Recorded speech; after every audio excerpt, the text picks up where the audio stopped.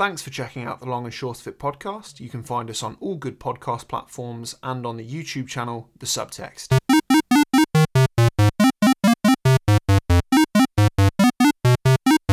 Hello and welcome to the Long and Short of It, the podcast where we discuss each of the games on the Metacritic Top 100 list.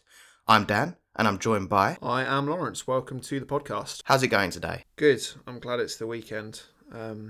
Busy few weeks.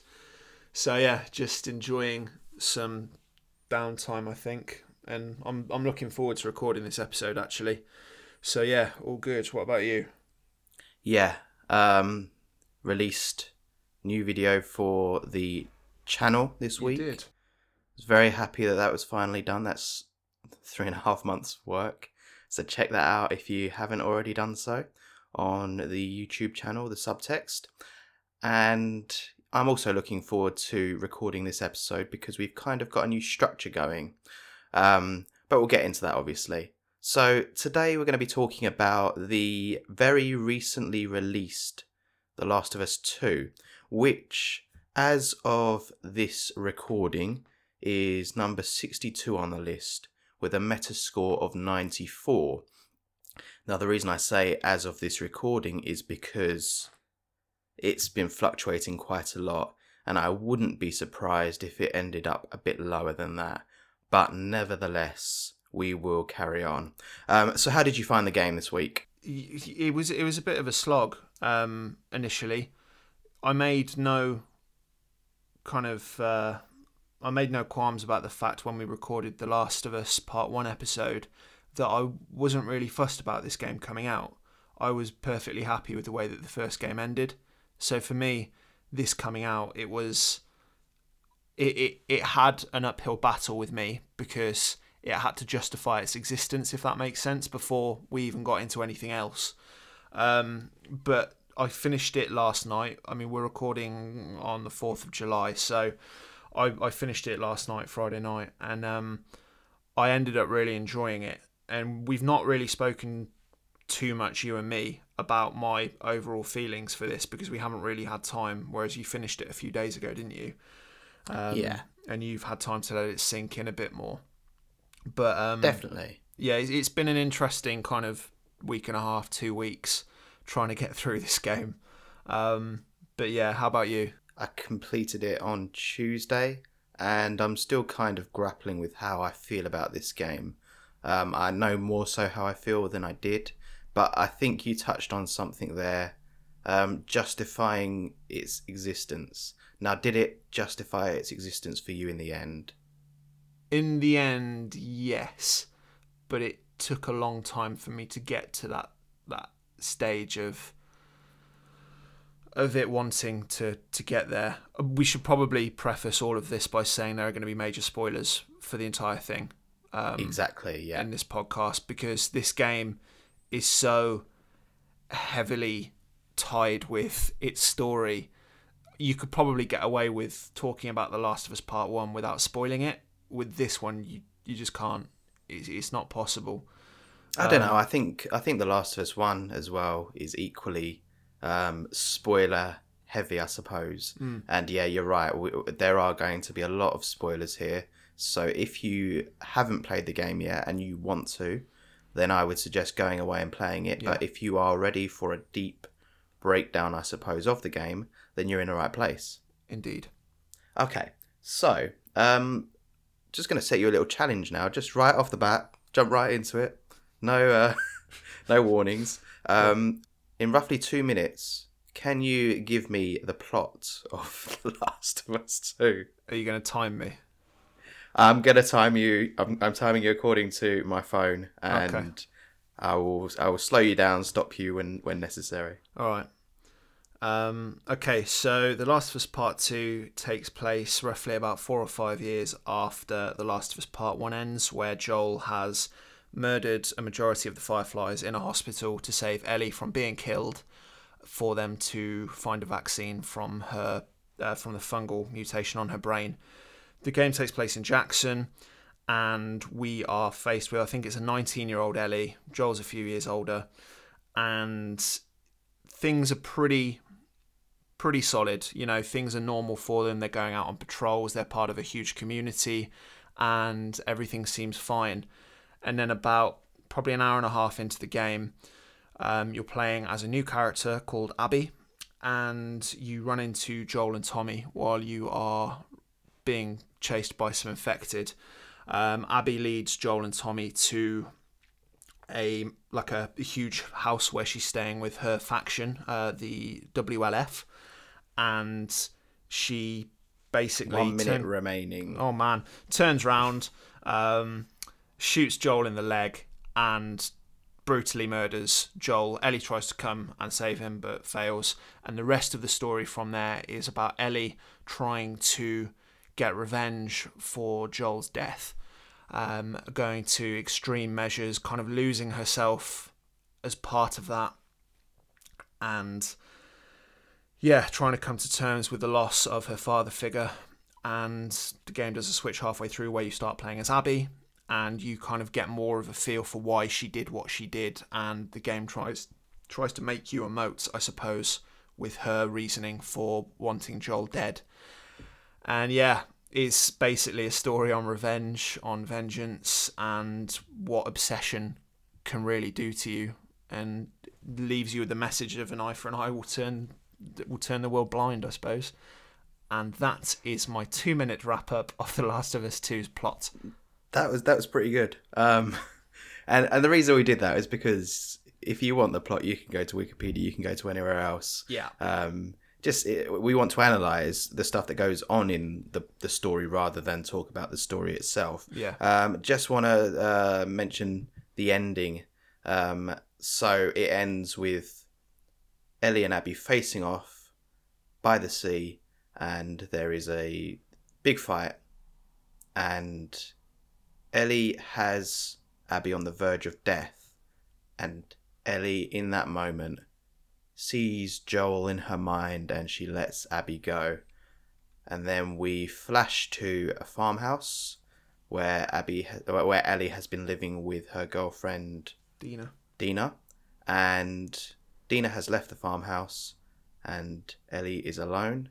The farmhouse has been stripped of all furniture, of all belongings except for Ellie's, and she starts trying to play her guitar with her battle destroyed fingers. Yeah, she lost 2 fingers in the fight, and she tries to play the guitar, and then she leaves, and the camera goes to the window, and you see her walking away, and then the credits roll, and then we see a shot of Catalina Island where Abby has made it there with Lev to meet the Fireflies, which is probably a plot strand that we didn't mention, but yes. Hey ho. So what did you think of the story as a whole? It was difficult at first. This story, I mean, as I just said in the plot wrap up there, Joel dies early on, and Joel doesn't die well. I think the words you used when we discussed it earlier in the week is Joel dies like a dog. Yeah. And you kind of have to have the argument that Joel had it coming. But following Joel's death, I didn't want to stop playing it, but it took the wind out of my sails a bit because he's such an important character.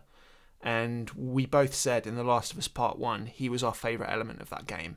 He's such a conflicted character, and he's such a complex character. For him to just be ripped away from you like that is hard, it's heavy. But once I managed to get back into the swing of things in the story, I did start to enjoy it, because I said to you a few times over the past week and a half that I was really struggling to get into it. But once the switch happens where you think you've got to the end of the main story, and then you go back to the start again, but you're thrust into playing as Abby, who you're trained to hate. That's when I started to really enjoy the game. I feel the first half where you play as Ellie and you're going about trying to get revenge on all these people, I enjoyed it, but I enjoyed playing as Abby a lot more in terms of, the gameplay and the progression of the story and seeing it from both sides. So it is a complex one, but I'm glad that I saw it through, I think, is how I'd sum it up. What about yourself? Yeah, I think when we did the Last of Us episode, we kind of misread the room because we said that we liked Joel, and we thought the general consensus was that Joel was very much seen as a bad guy, but given the outcry that has happened The with this backlash. game, yeah, a huge amount of backlash. I think we can safely say we were wrong in saying that Joel was very much, as we thought, considered, I suppose, Gaming icon. yeah, an anti-hero. Yeah, in the strain of So like Walter White in Breaking Bad, he's somewhat a bad guy, but you're rooting for him. yeah, for by a vast majority of the audience. So I think we misread the room there. And the death of Joel has been divisive. Very. Some people were saying that he fully deserved it for what he did. Some people were really, really, probably ludicrously angry about it. But I think what we need to remember is that I mean, I knew nothing about The Last of Us 2 before release, but I wasn't Same. even sure Joel was going to be there. I thought he was going to have died long before. So the fact that he died very early on doesn't really surprise me. I don't think it really surprised anyone. I don't know what people were expecting. Yeah. And given what Joel did, there was no way that there weren't going to be any repercussions for that decision that he made in The Last of Us 1. So we're kind of just seeing those repercussions. And I think you're right when you say that Abby's section is more enjoyable. For me, I felt the same way. I know that some people didn't. But for me, the reason was not because of her character, but purely because of the things that she was doing. Now, you know that I enjoyed day 2 of Abby and day 3 of Abby quite a lot. I would say that they're the high points of my playthrough, with the exception of the introduction. So it's the thing with this game at the moment is that there are so many different opinions going around about what's good and what's not. I think it was a ballsy move to do that by Naughty Dog, because you're groomed at the start of the game to just hate Abby. Like, that's it, because everyone likes Joel, and then halfway through the game it's like, right, you're playing as her now, that's it. And like, that's a ballsy move. And you and me have both watched a fair few videos and listened to quite a bit following up playing this game, and I think it's summed up quite well that with Abby, the idea is, yes, she's done something awful that everyone hates her for, but when you play as her, it's okay. Well, you've done Ellie's bit. Now walk a mile in her shoes. See where she's come from. The reasons for her doing this, and we didn't sum it up, but the reason that Abby has a vendetta against Joel is because at the end of the first game, when Joel goes to save Ellie from the operating table, he shoots the surgeon who was going to operate on Ellie, and it turns out that the surgeon was Abby's father. So she's pretty justified in wanting her revenge. And I think the whole second half of the game is to make you question, okay, I don't like this character for what she did, but I understand why she did it, and I can relate to that now. And especially when Ellie's gone and murdered all of her friends, who really, that's all Abby has left in the world is her friends. And I know you watched the same video by Girlfriend Reviews. Oh, I didn't watch it. Oh, did you not? No, I didn't end up watching it. She poses a statement at the end of the video, which I think is very poignant, where she says, if you completed the game and you didn't at least relate to Abby or understand where she was coming from, then you finished the game with the controller, but the game that Naughty Dog was playing with your morality is something that maybe you lost. If you just finished that game still thinking, no, I wanted Abby to die, I don't care about Abby, then maybe there's something lost on the way in terms of where you stand in terms of that. And that's quite a ballsy thing to say, because saying to someone, okay, maybe your morals are squiffed, it's a big statement. Know. I think that's an accurate statement, and I think it holds true, because I do think there are elements to Abby's character that really are done quite well. Yeah. And I think if you did come away not having an ounce of I don't know, sympathy for her, then I don't know if it suggests that you don't have morality, but I think it suggests that you didn't want to. Maybe missed the point. Yeah, well, something in you was so against that switch to that character and what she did that you didn't want to see things from her perspective. I also think that's a valid point of view as well, because I suppose that could be the case where some people just don't want to see from someone else's point of view. I don't think it's necessarily right, but it's definitely a real world perspective. Sure. I think we've already talked about Metal Gear Solid 2 on this channel, and we talked about the major switch, bait and switch that they did with Raiden and Snake. Now, this is similar to that. On your first playthrough, you finish day 3 as Ellie, and you start playing as Abby, and I will now relay to you what my thoughts were. I was like, oh, for God's sake, why am I playing as playing as Abby? Yeah. And then I started playing as Abby, and what made it even more frustrating was the fact that all the skill set that you've built up with Ellie has been reset for Abby, and you feel like you're starting from scratch again. Yeah. And you're playing and you're thinking it's just a short section like it was in the introduction, and it carries on. 12 and hours you get to later. day 1, and then you start day 2 and you're still Abby, and then you realise, right, this is a long-term change. I'm probably going to be seeing this all out as Abby now until the very end, which you do. And I think that works on your first playthrough as a surprise element. For people that don't know spoilers, I think it works. But just like in Metal Gear Solid 2, it doesn't necessarily work on subsequent playthroughs, because I think it would have been better for them in the long term, for those people replaying the game. I would have liked the option to have Ellie chapter, Abby chapter, Ellie chapter, Sure. Abby chapter. Because now that I know the way that the story is going, I don't want 3 days of one character, 3 days of another character, and then conclusion. To me, that doesn't really feel very satisfying. So the shock value that you get in day 1, I don't think lasts for subsequent playthroughs. That's just my opinion on it, though. No, I get that. What do you think? Yeah, I mean, I was this morning, in fact, I was talking to one of my friends, Chris, who he got the game on release, and I messaged him this morning saying, "Have you finished it yet?" And he said he hadn't. He's what parts he say he's just done? I think he's on day 2 with Ellie, where he's just got to the hospital to track down Nora. And I said, all right, well, I'm not going to confirm or deny anything, but what do you think's going to happen? He goes, well, I think there's going to be a lot more game left, but I think it's going to get dragged out a bit. And I think maybe there'll be more flashbacks, I think. And I think maybe there'll be a couple of flashbacks for Abby, and that'll be it. And I was like, okay, fair enough. And I think the first time when you wake up as Abby in Seattle day 1 is you think, oh, this is a bit of a flashback. But then it goes on and on and on. And I don't have a problem with it. I said to you last night that I'm probably not going to play this game again for at least a year or so.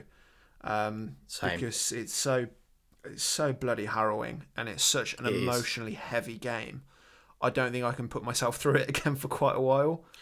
Yeah. But I hadn't realised... Go on. I hadn't realised how much of an emotional impact on me that it was having. Just a side story for you. Ian Holm, who played Bilbo Baggins and also was in Alien and many other great films, fantastic actor. He died a couple of weeks ago. He did. Yeah, and I didn't know until this week, and it was revealed to me, and it really, I don't know why, it hit me really hard.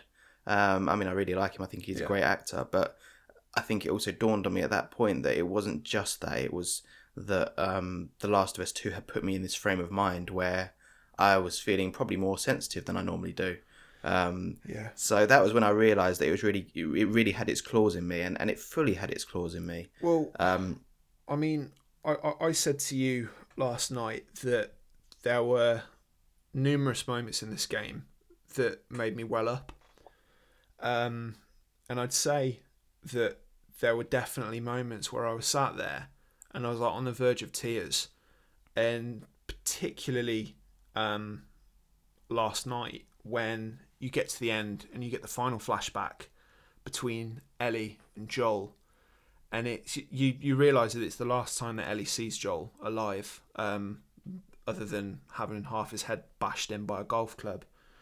And they're just talking about what happened the night before with Dina kissing Ellie in front of everyone, and a confrontation that takes place.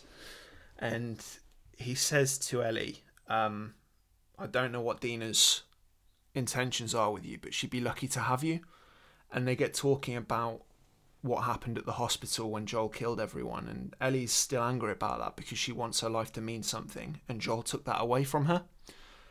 And it's obvious that you see in various flashbacks through the game that their relationship has become strained because of this, very strained. And he says, if somehow the Lord gave me a second chance at that moment, I'd do it all over again. And she talks about, I'll never be able to forgive you for that, but I'd like to try. And you've got Joel and Ellie on this porch, and Joel's like almost in tears, and I was like, oh God, like it really affected me. Definitely. And I think same as you, and I said it the other day as well, that I feel since the first game didn't have much of an effect on me because I think I was a lot younger. 7 years ago? So I was 20, 22, 23, 22, 21, 22, however old I was. I don't know maths. And I remember at the time, in the first game, when Sarah died, people were really upset, and you saw people streaming it in tears, people like PewDiePie, Jacksepticeye and stuff on YouTube. And it never really affected me. Whereas this time round it did. And I think as I've got older, I've become a lot softer. And this game's really hit me hard, I think, compared to the first one. And I can't explain it because obviously, we said in the first game that you and me, we're not fathers. We don't have that kind of connection with a child or someone similar. So I can't explain it, but I don't know. This game's left me feeling something that I can't really explain, and it's probably the most. That's good though. Yeah, absolutely. And it means it's done a good job, hasn't it? I commend it for that, absolutely. But it's why I'm not going to be able to play it again for a long time, because it's the most emotionally charged game I've ever played, and it's probably, even though I finished it yesterday, it's it isn't long enough for it to have sunk in yet. But this is the hardest game I've ever had to play that's made me walk away thinking about a lot of stuff, Yeah. And I suggested to you yesterday, and I think this holds true for me as well. I played Last of Us in 2013. It came away not really that bothered about the game itself. I did enjoy the story. Yeah. We replayed it recently, but beneath the surface, those games have been sitting with us, and we discussed Troy Baker and his ownership of the Joel character, or his what he believes is his ownership of the character, which he's been playing for 7 years. Yeah, and I just think when something has been present, part of your memories, part of your being in a way for 7 years, that's where the emotion comes in. And I would say that I'd be really interested to see how The Last of Us 2 is for a person that never played The Last of Us 1. That's what I'd be interested in seeing, because without that context, he's just The Last of Us 2 to me doesn't seem like it would make much sense or mean much. I don't think so. It'd be a well-told story in itself, but I don't think it would have that really necessary context for you to make sense of those situations. And I think that's why you wouldn't have had the emotional reaction you did without The Last of Us 1 having come first and having told that great story there. And I feel the same way. I think I've got a theory on this, as everyone's got theories on this game at the moment. You talked about that scene on the porch with Joel, and You talked to me before then about what you thought was their final scene, and you thought that was heartbreaking. I obviously knew that this scene was coming, and this scene is kind of a bit of redemption for both characters, I'd say. I think this is purely my take on it. Feel free to agree or disagree, and that applies to you and to our audience as well. I think it's a situation where Ellie, without knowing it, has already forgiven Joel. And I think it's one of those situations where you're really angry at someone for what they did and you want to punish them for it, but you know that you're going to end up making up with them.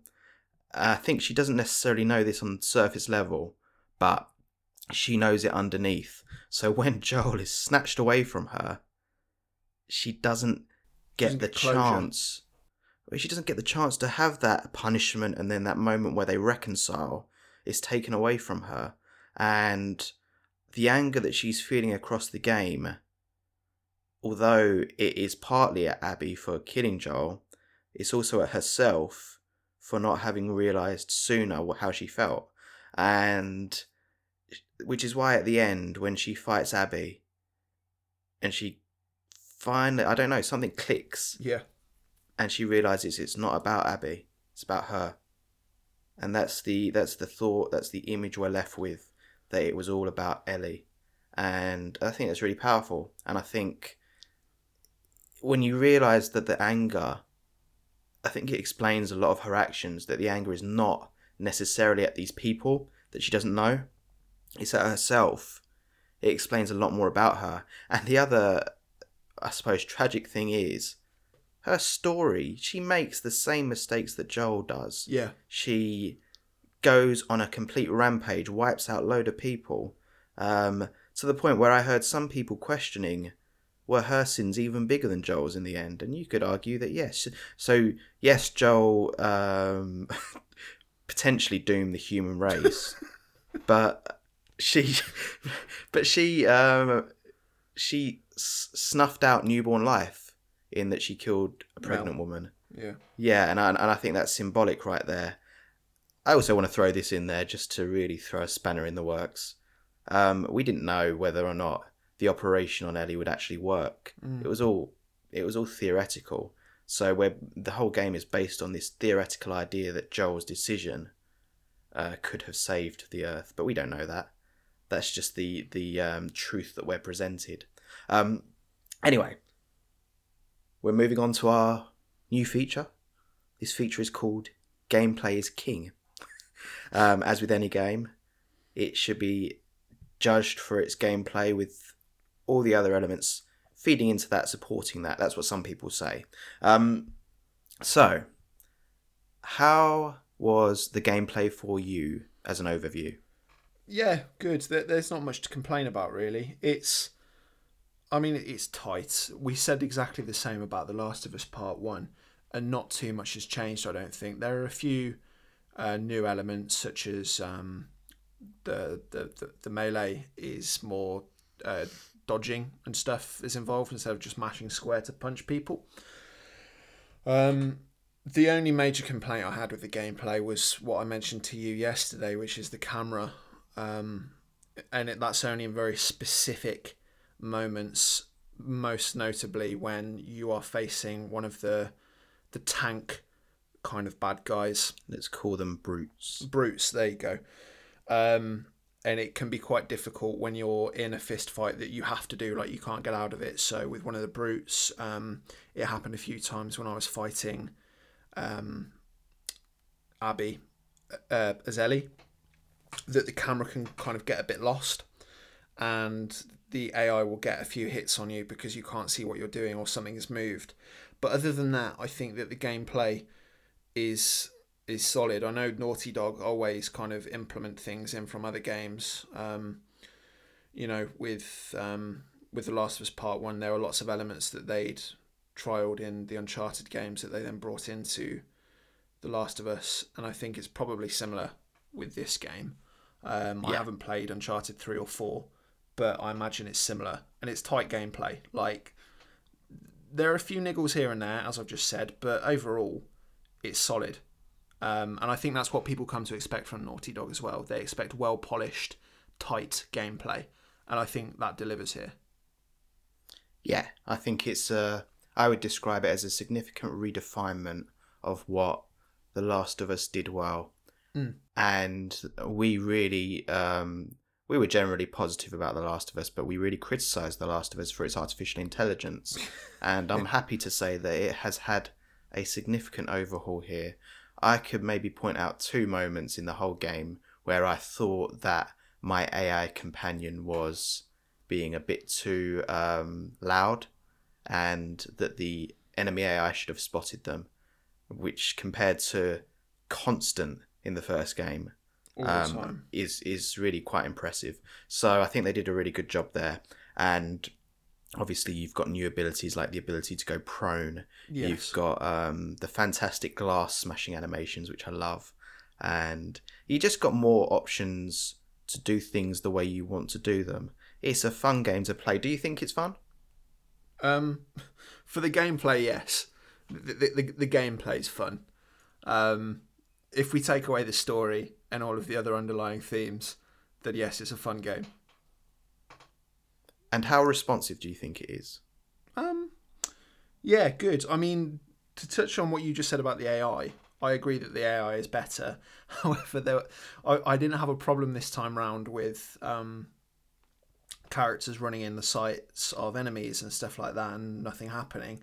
But I got like blocked in door frames and stuff quite a lot by characters this time, and Yeah, it happened a few times with when I was playing as Ellie, when Jesse's accompanying you, and I was just like, dude, move, and I had Lev trapping me in doorways. yeah, that was nice. That did my head in. But other than that, it was. I agree with you. It was a vast improvement of The Last of Us. Yeah, the only other AI niggle I had was that when you're in cover and your AI companion is in cover with you and they're right at the edge, but you want to be right at the edge, you end up standing behind them, so you can't get that stealth kill that you're looking for, which is a bit frustrating. I agree.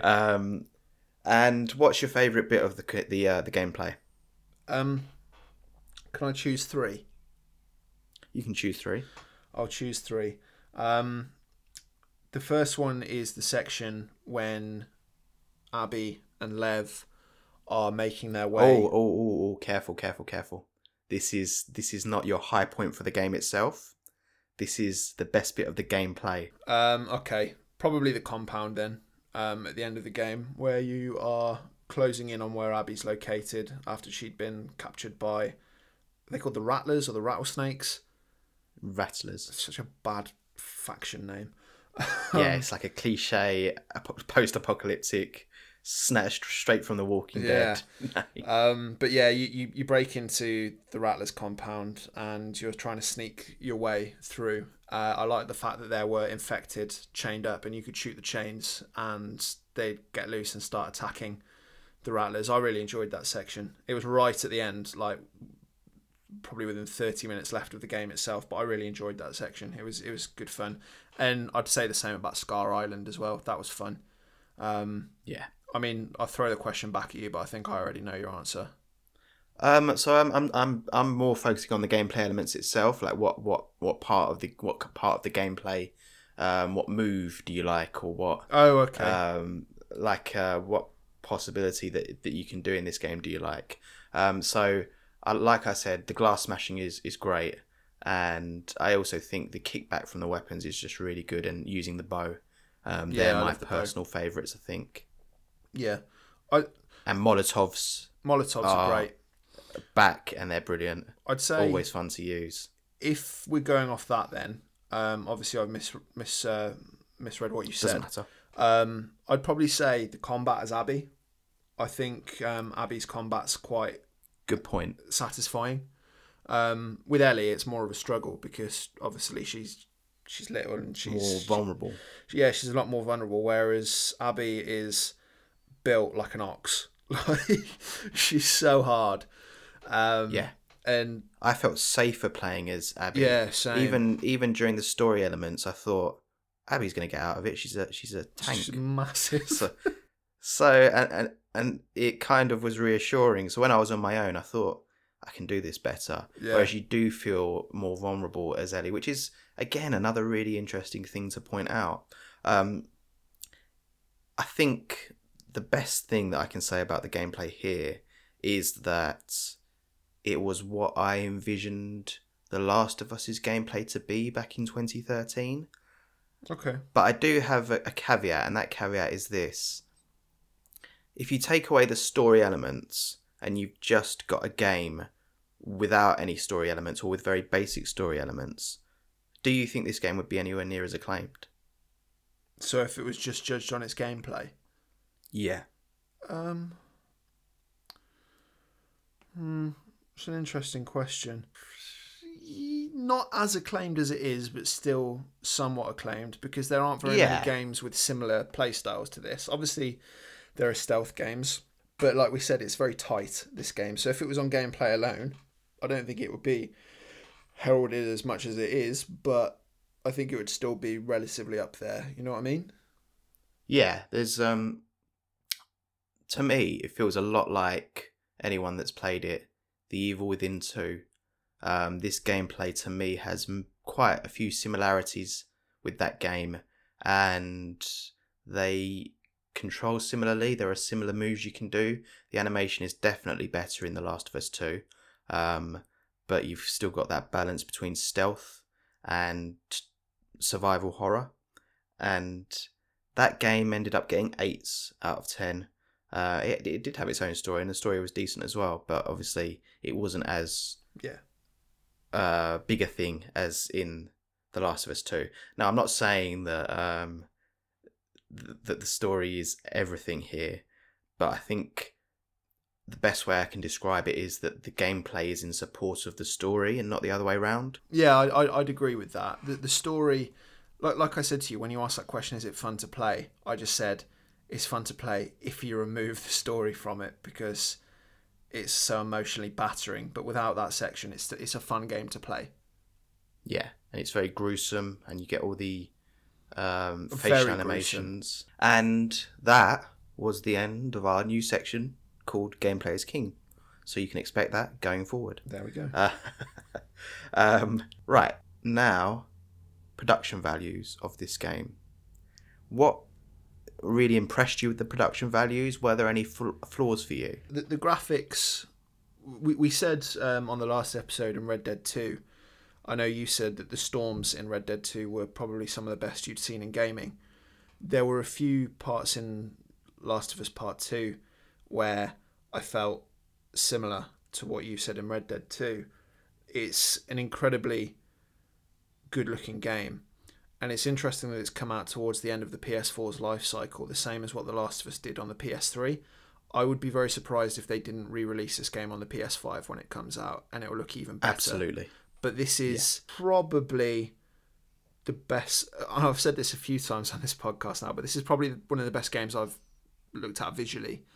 You're going to have to narrow that list down at some point. I know. It's because we keep playing games where the graphics are good, then something else comes out. It's like, oh, that looks good. But yeah, I think I'd be really interested to see a lot of the mocap stuff they did for this game. There's a lot of mocap footage on YouTube of the first game, and it was really interesting to watch. And obviously the performances by Troy Baker, Ashley Johnson, Laura Bailey are solid. They're so good. And I think sound is similar to the first game. There's a lot of like guitar in this. I can't remember the composer's name, but a lot of the music. Do you know what I mean? It's It's similar to the first game, and also the use of music that's licensed music in this game. Obviously, there's no actual playing of that music, but it's kind of renditions. But Ellie singing "Take on Me" and "Future Days" by Pearl Jam being played throughout the entire game, I think was solid. The production in this game is huge, and obviously that does come with a caveat of Naughty Dog, you know, having to go through a lot of crunch to get this game out and a lot of hard work. And I can't say that it pays off because I don't agree with crunch, but it's an incredibly good-looking, well-sounding, and well-playing game. Is the way that I'd sum that up, I suppose. Yeah, best facial animations I've ever seen in a game. Mm. I can't even something like LA Noire. Yeah. back in the PS3 360 era. I can't speak. I don't know what's going on. Back then, I mean, they kind of rewrote. That was early, wasn't it? That was early mocap. Yeah, and it was what they did was they used special cameras without even using the motion capture. I don't know what they call them, the balls that they put on motion capture balls. yeah, those things. Without those, so they just filmed the actors' faces, and they filmed them from so many different angles that they got all the nuances into the game, and that was really, really impressive. And this has overtaken that for me, because I still think that was one of the most impressive, but this has overtaken it. Yeah, LA Noire still holds up, I think. Oh yeah, it definitely does. That's not to take anything away from what they did in LA Noire, which they didn't really use afterwards because it was so expensive to do. But this beats it to me. And I think I said to you, I said it in the last episode, in fact, that it feels again like a refinement of those visuals from the first game, except for the facial animations, which are out of this world. It feels very much the same tone, same colour schemes, but massively, massively refined. And I think the sound design beats everything graphically apart from the facial animations. I think the sound design is phenomenal. Really, really good. Just all those moments when you're playing. I mean, it comes into my mind the gurgling when you take someone out, and then you get Jim Sterling in his video doing the.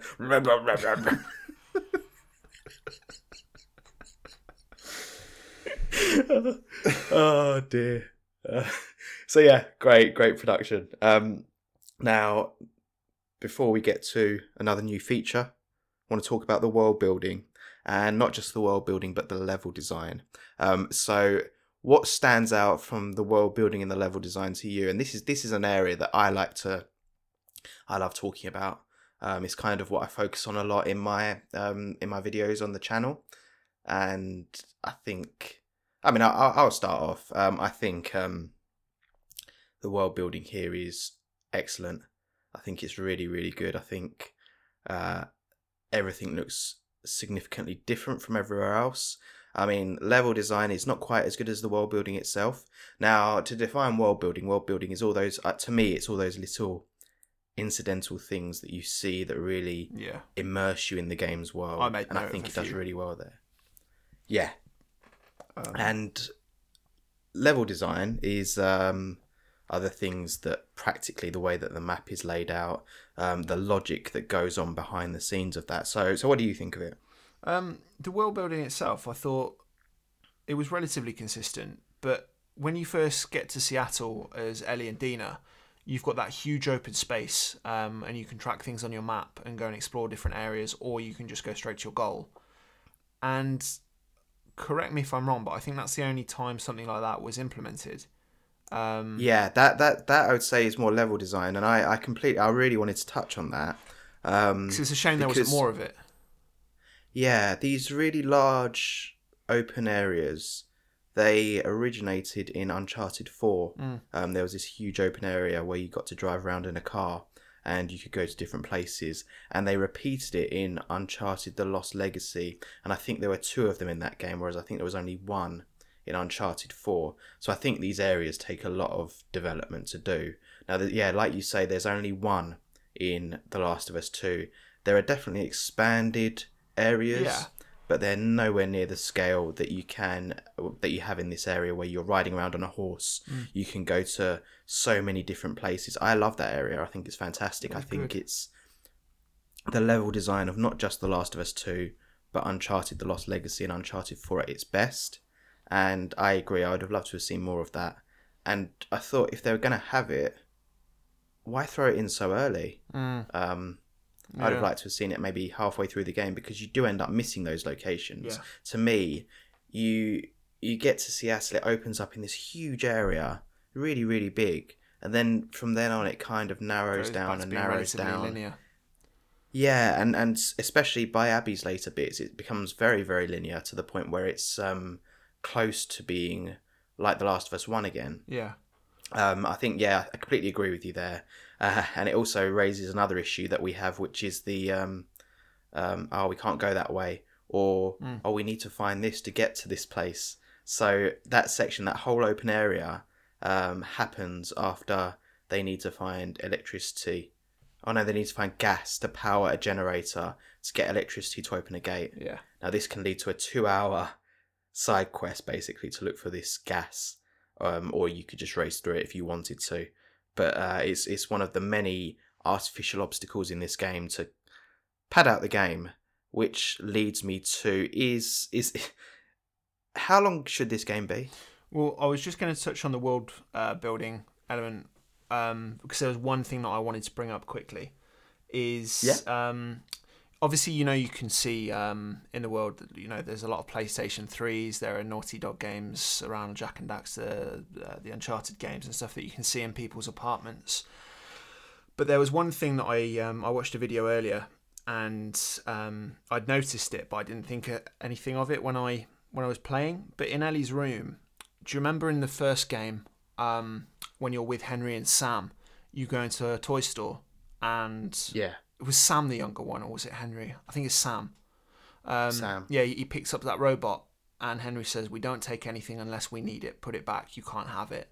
And Ellie takes it and gives it to him, or tries to give it to him later, just before he turns, and obviously then Henry shoots himself.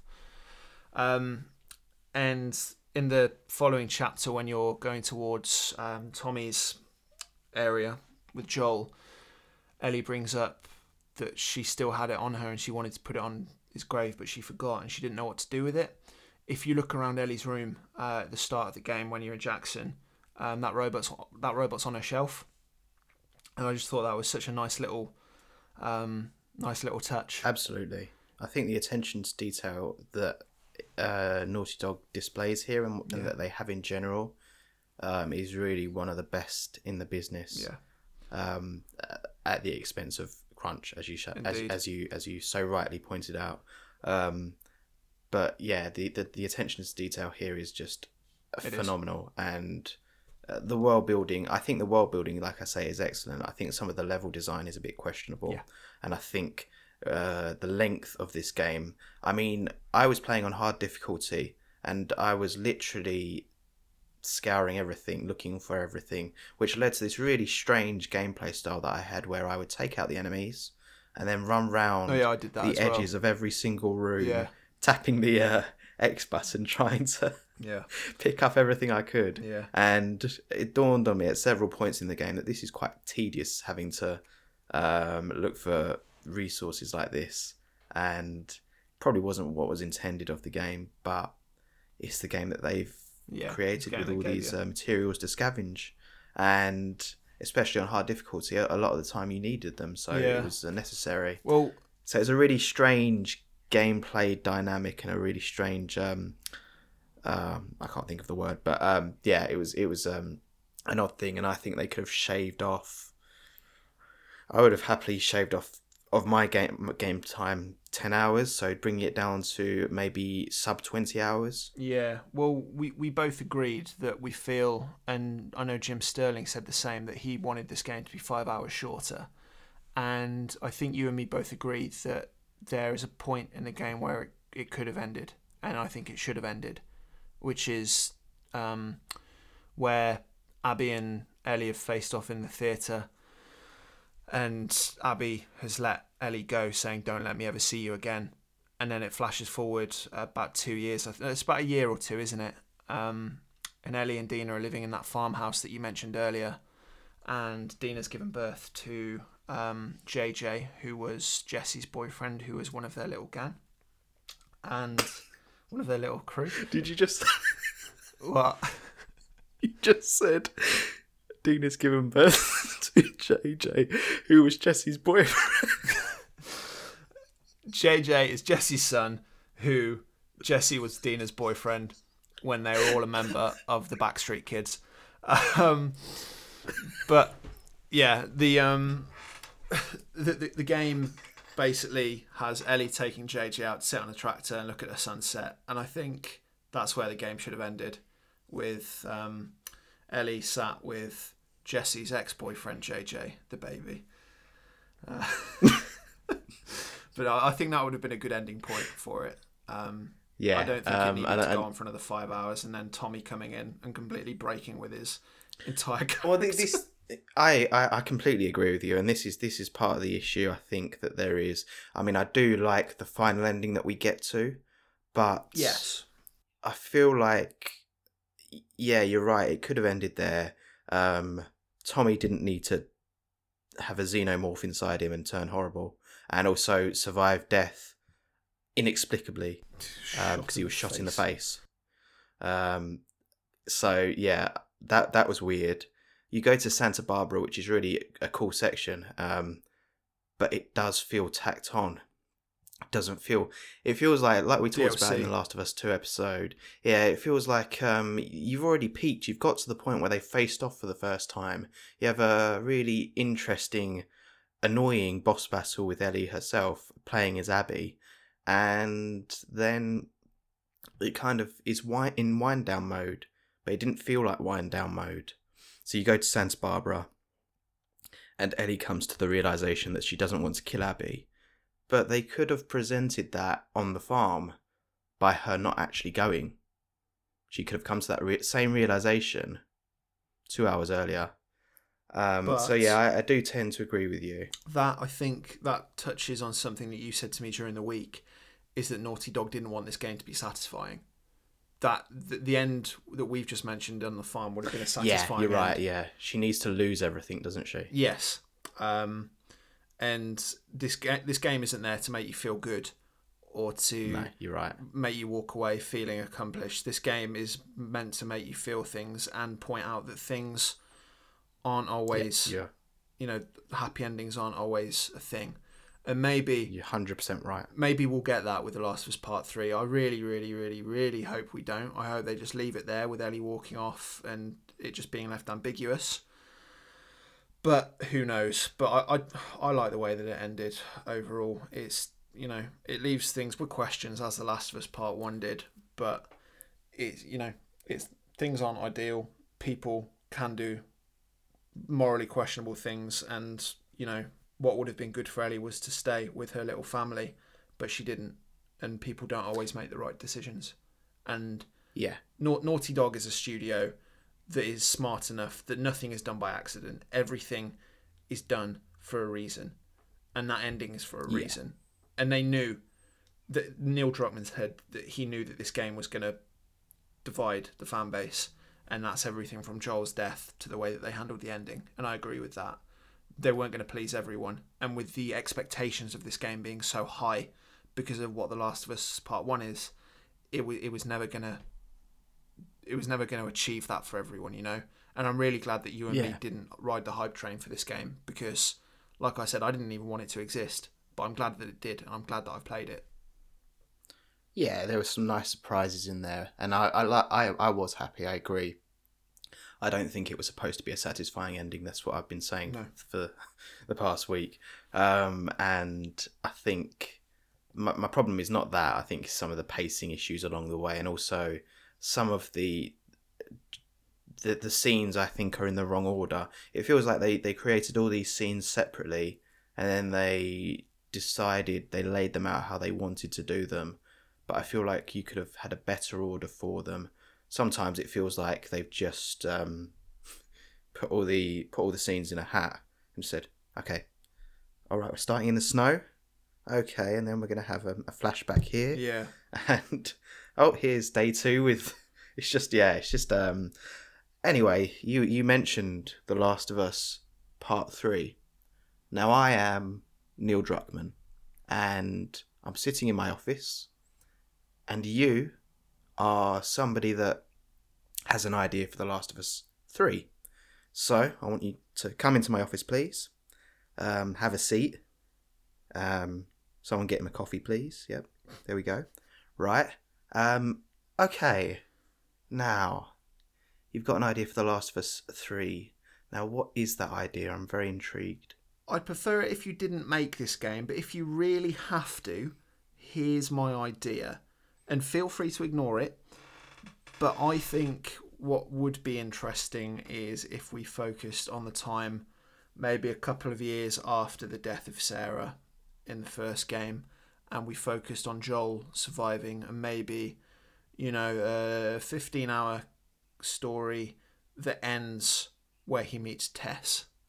And obviously between him meeting Tess and maybe a couple of years, that's when the Last of Us Part 1 really kicks in. So I think it would be interesting to see how he goes from a grief-stricken father, which he arguably still is at the end of The Last of Us Part 1, seeing how he deals with the immediate grief of the death of his daughter and how that helps him survive. And obviously Tommy being a member of the Fireflies. But feel free to not make this game, Mr. Druckmann. But if you really have to, that's my idea. Right, okay. And I do like that, actually. Like the idea of seeing Joel go from, like you say, grief-stricken father to the kind of cold, dispassionate person that we see. There is a story to be told there. What happens with him and Tommy? What did the world look like as it was turning? That's an interesting story there. I like that. That's good. I can't guarantee that we won't make it. Oh, right. Is that because money's king? Money is king. Ah, right. Yeah, I see. not gameplay. Money is king, right? I see. Right. Okay. And we may not do it for The Last of Us Part 3. We've got a different idea for that. Oh, okay. Maybe 7. Oh, okay. Yeah, that'd be really good. So, if you're around when we do 7, which will probably be in 45 years, yeah. Do you want to come in for that? I'm all right. I'm fine, thanks. But best of luck with it. Can't stick your nose up at me. Well, I bloody can actually, and maybe you should get that ego of yours checked and learn how to take criticism of your game. I'm going now. Bye. So that was your pitch. That was my meeting with Neil Druckmann that happened. That was your meeting. That I don't know if you know, that was an actual recording that we played there. That was. So I thought Neil Druckmann was American, but apparently he's from Basildon in Essex. Who knew? So we're going to turn that on its head now, and I'm going to come in with my pitch. Okay. Hello, Mr. Druckmann. Hello. Would you like a coffee? You got any iced tea? No. We only drink black coffee here because we're American, and that's what we drink. All right. Is it because you're always crunching and? Yes, that's you need that black coffee to keep you going. We need that caffeine. But anyway, I'm a very busy man. I've got people to reply to on Twitter. So how can I help you? Right. I do respect your time, Thanks, Mr. Druckmann. Right. My pitch is we want to flash forward from The Last of Us Part 2. Now, Ellie is the age that Joel was. So she's what? 45 or 50, Mr. Druckmann? Yeah, around that. Yeah, great. It's good to see you know the age for your characters there. Yeah, thanks. Real attention to detail you got there, Mr. Druckmann. Thank you.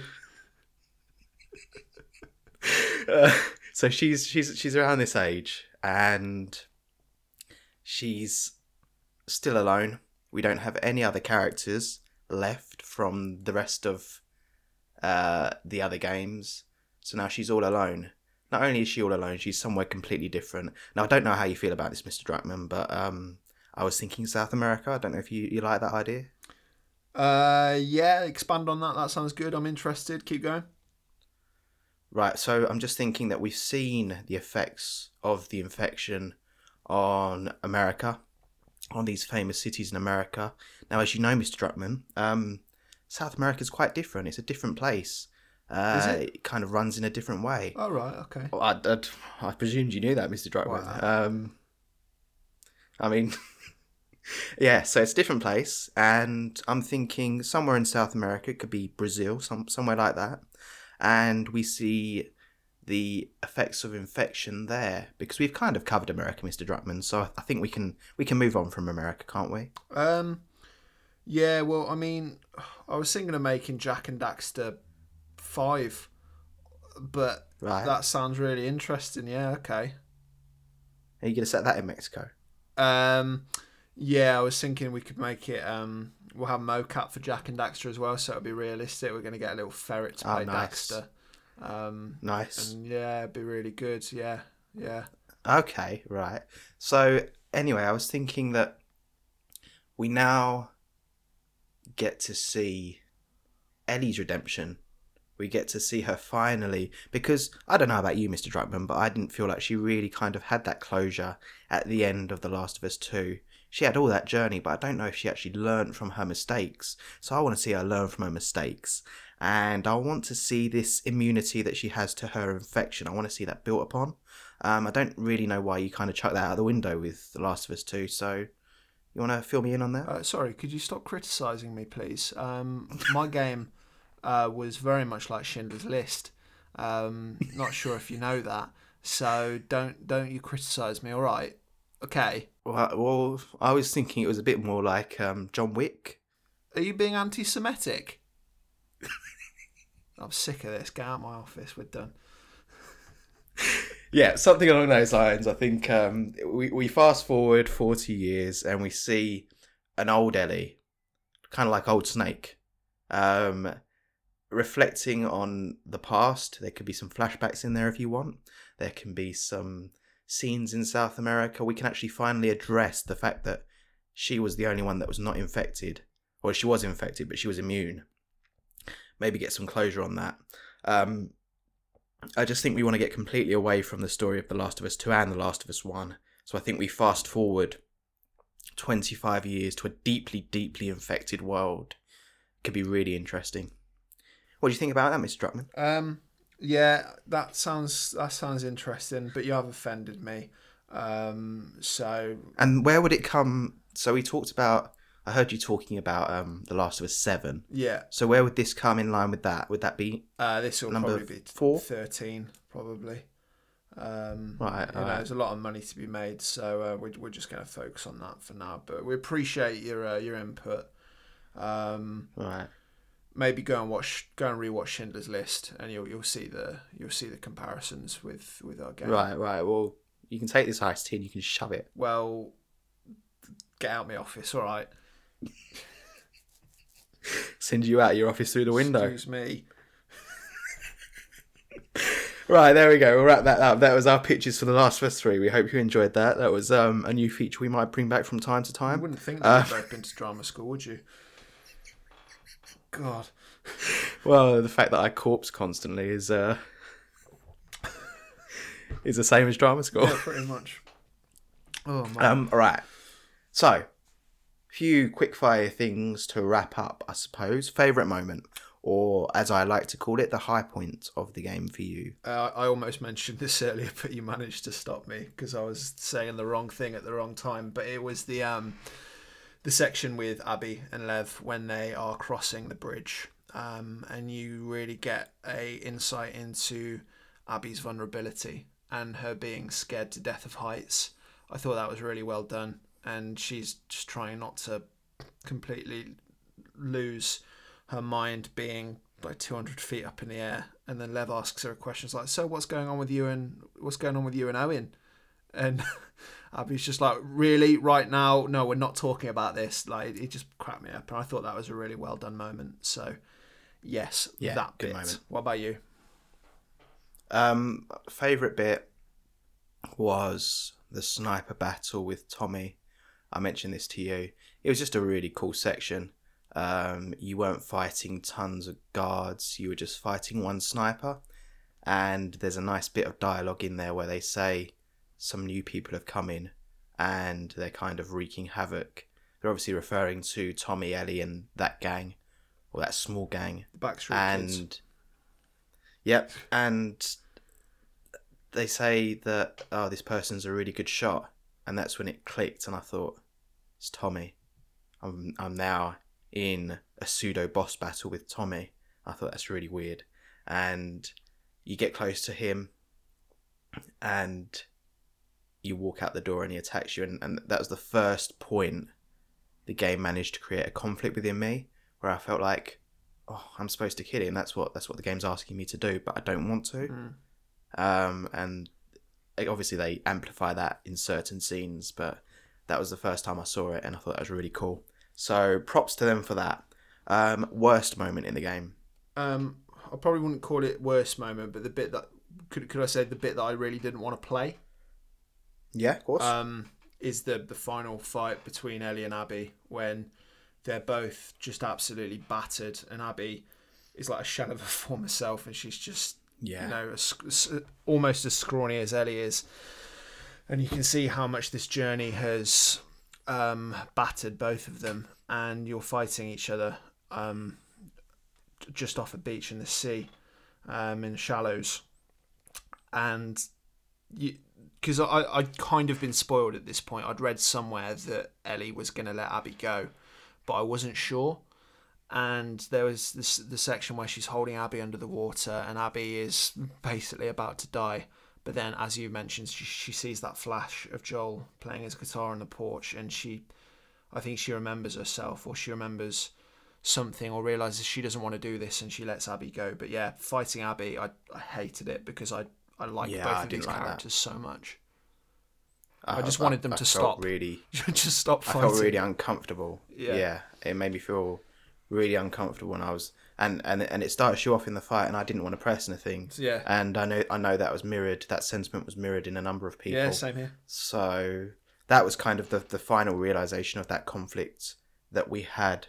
But the game makes you do it, which is a lot of people said you should have had a choice there. But I think one of the magic things in games is that they can make you do things that you really shouldn't be doing, like the famous scene in BioShock where you're following I can't remember his name, but you're following the "Would you kindly" guy's instructions, and you end up killing Andrew Ryan with a golf club. That's a very cool moment. It's one of those things. The game is compelling you to do something that you really don't want to do, and that's a really interesting internal struggle that you face.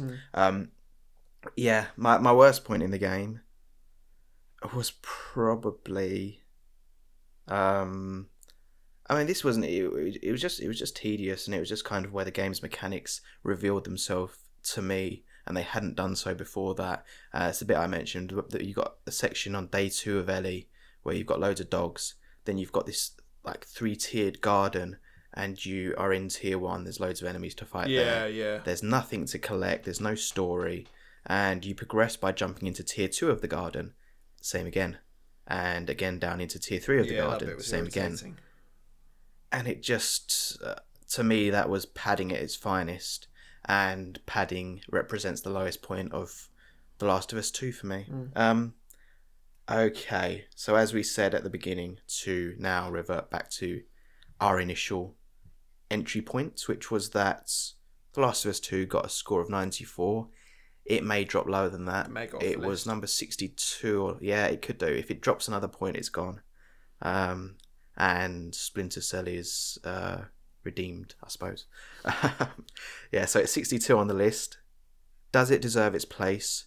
And would you recommend it? So a 2-pronged question there for you. I think I'd put it equal with The Last of Us. So I can't remember what position The Last of Us is on this list, because it's been a while since we covered higher, it. Quite a lot higher. Yeah, well, it's like 30 something, wasn't it? I think The Last of Us. Yeah, 30 something. I'd put it equal with that, because it feels like the second half of that game.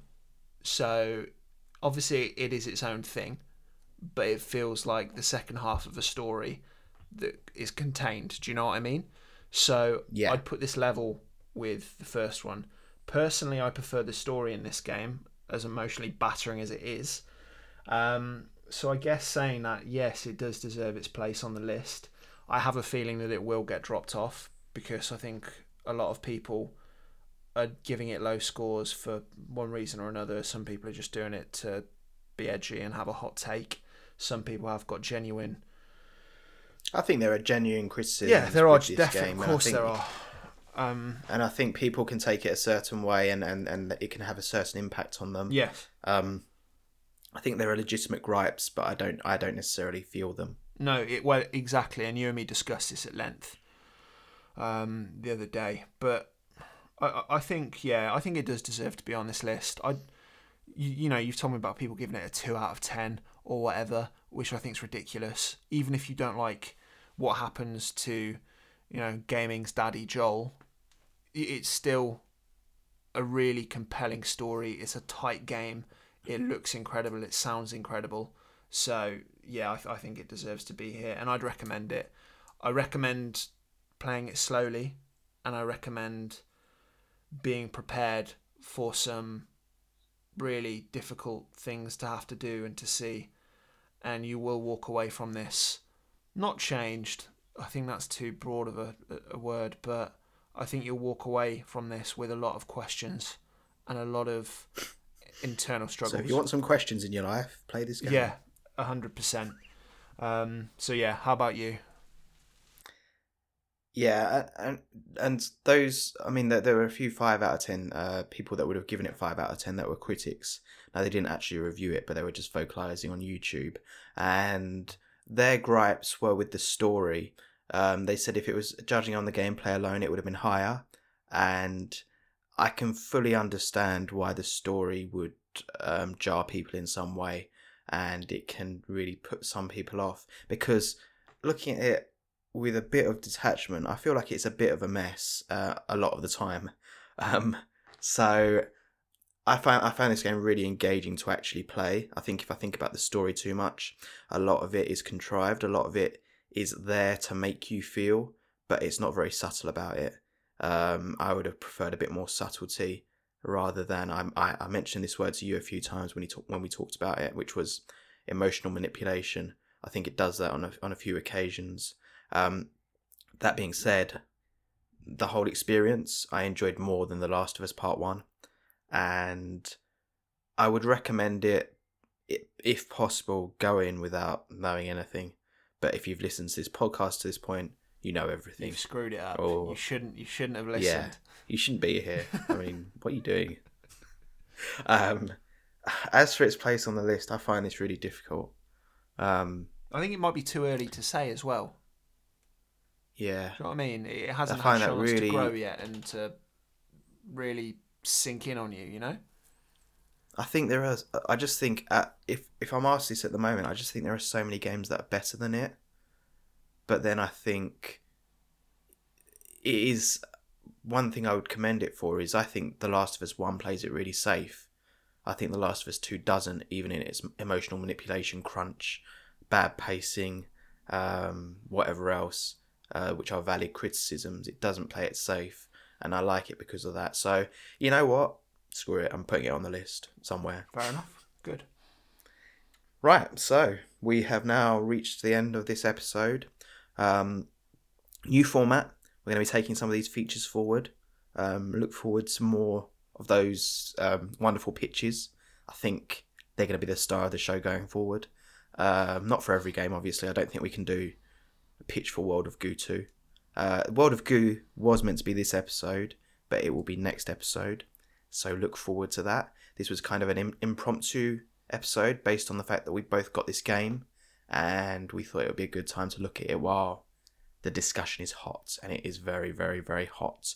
So anything you want to say before we sign off? Don't think so. Usual stuff. Find us on Facebook, Twitter, email if you're so inclined. We've had quite a lot of feedback from the Red Dead Redemption 2 episode, which has been really nice. We are still trying to grow our audience, trying to get our name out there, help more people find us. So if you have enjoyed this, please do share it on either your socials or send it to someone that you think might enjoy it. We'd really appreciate that. And yeah, look forward to discussing World of Goo, which I think will be a much shorter discussion than this. But yeah, it's been good, and we will see you next time. Yep, see you on the next one. Cheerio.